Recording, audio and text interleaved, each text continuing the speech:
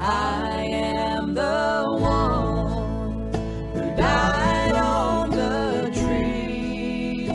I am the one who will set you free.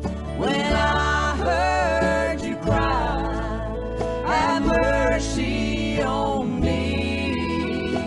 I am the one.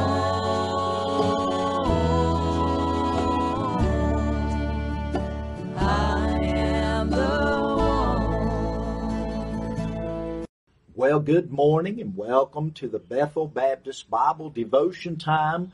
This is Pastor Donnie Shoemate of the Bethel Baptist Church here in North Wilkesboro, North Carolina. I want to welcome you this morning to the front porch, and we're just glad to see springtime. We love this time of year, and in fact, it's already June. It won't be long. It'll be summertime, and we thank the Lord for that.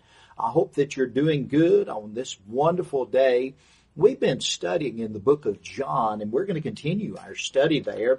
Hope and pray that you have a copy of God's Word nearby and that you can open up God's Word. And if you don't have a copy, I pray that you'll just listen, and I pray the Word of God will be a help to you.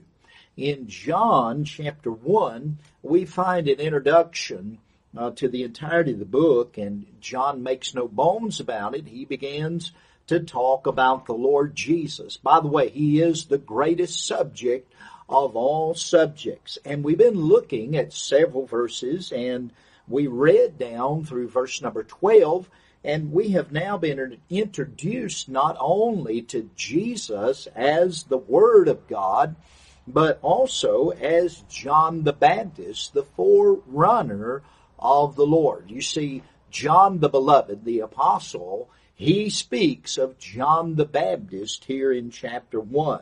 And we've read just a little bit about him. And we're going to begin reading in verse number 13 this morning. And the Bible says, which were born not of blood, nor of the will of the flesh, nor of the will of man, but of God. And the Word was made flesh and dwelt among us, and we beheld His glory, the glory as of the only begotten of the Father, full of grace and truth. And in verse 15, the Bible says, John bare witness of him and cried, saying, This was he of whom I spake. He that cometh after me is preferred before me, for he was before me. As we're looking at these few verses this morning, I want you to notice in verse number 13 again, John is continuing his talking and his teaching about salvation and eternal life. And it is through and by the will of God. We must recognize that. I'm thankful that I am born again. And Jesus said, and we'll find out very soon as we're studying this wonderful book, that Jesus said, Verily, verily, I say unto you, you must be born again. And you and I know that it is essential to be born again. The world does not understand that terminology. The world looks at it much like Nicodemus is going to look at it in chapter 3. But you and I who are saved today know what it is to be born again.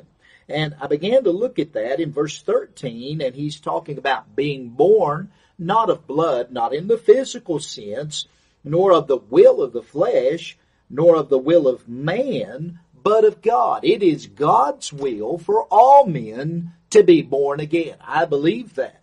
The Bible says He is not willing that any should perish, but that all should come to repentance. That is the great God we serve today.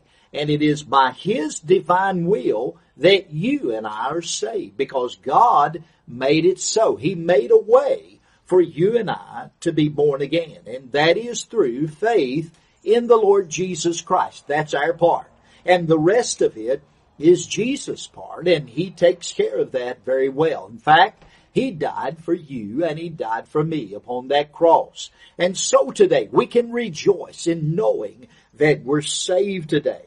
The Bible says in verse number 14, And the Word, that's the word Logos, that we've been studying, was made flesh and dwelt among us. And we beheld His glory, the glory as of the only begotten of the Father, full of grace and truth. Can I tell you, at the moment of the conception of Christ, Jesus took on a human form, a bodily shape, and He lived 33 and a half years in this world, on this world.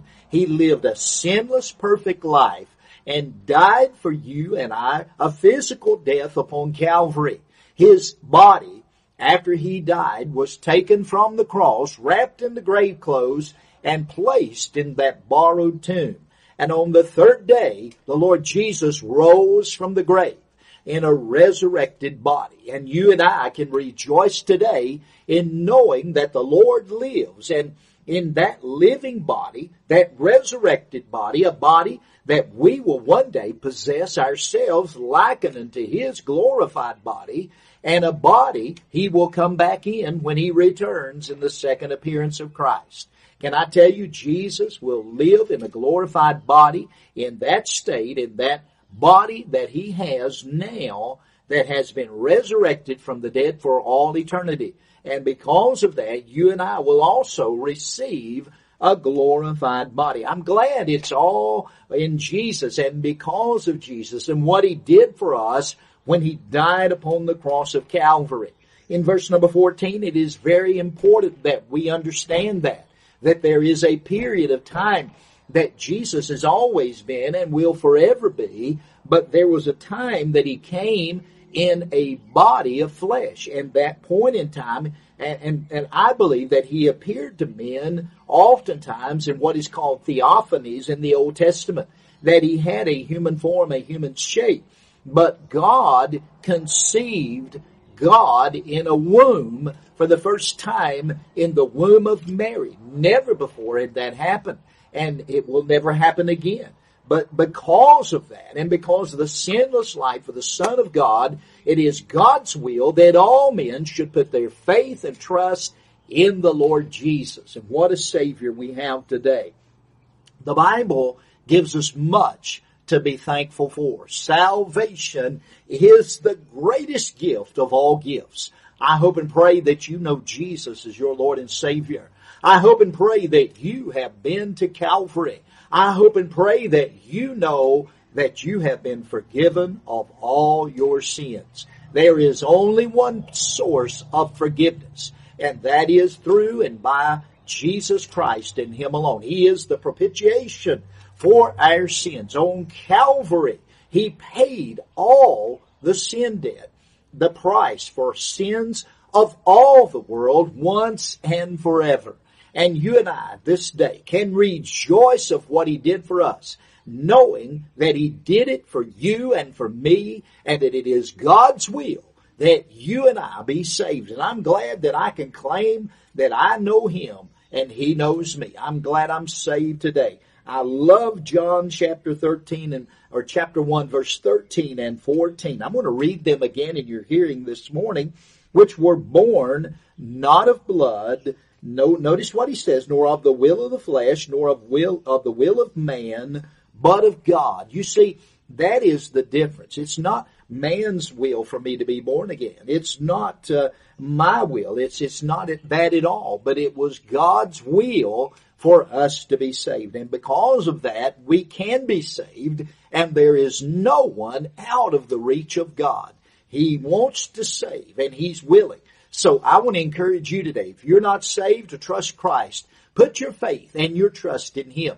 And if you are saved, then rejoice in salvation and pray that others would be saved by the grace of God. The Bible says in Psalms 118, verse number 24, "This is the day the Lord hath made. We will rejoice and be glad in it." The birds are happy today. This morning they're singing a song and praising the Lord.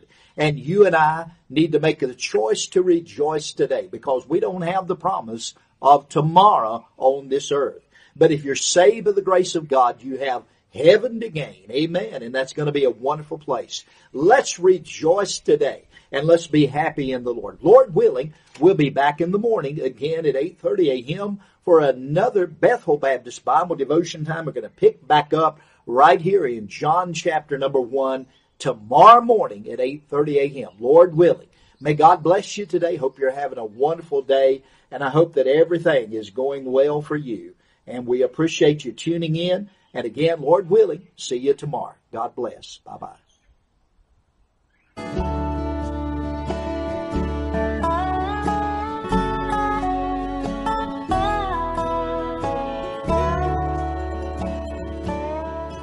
I was lost in darkness when I began to pray.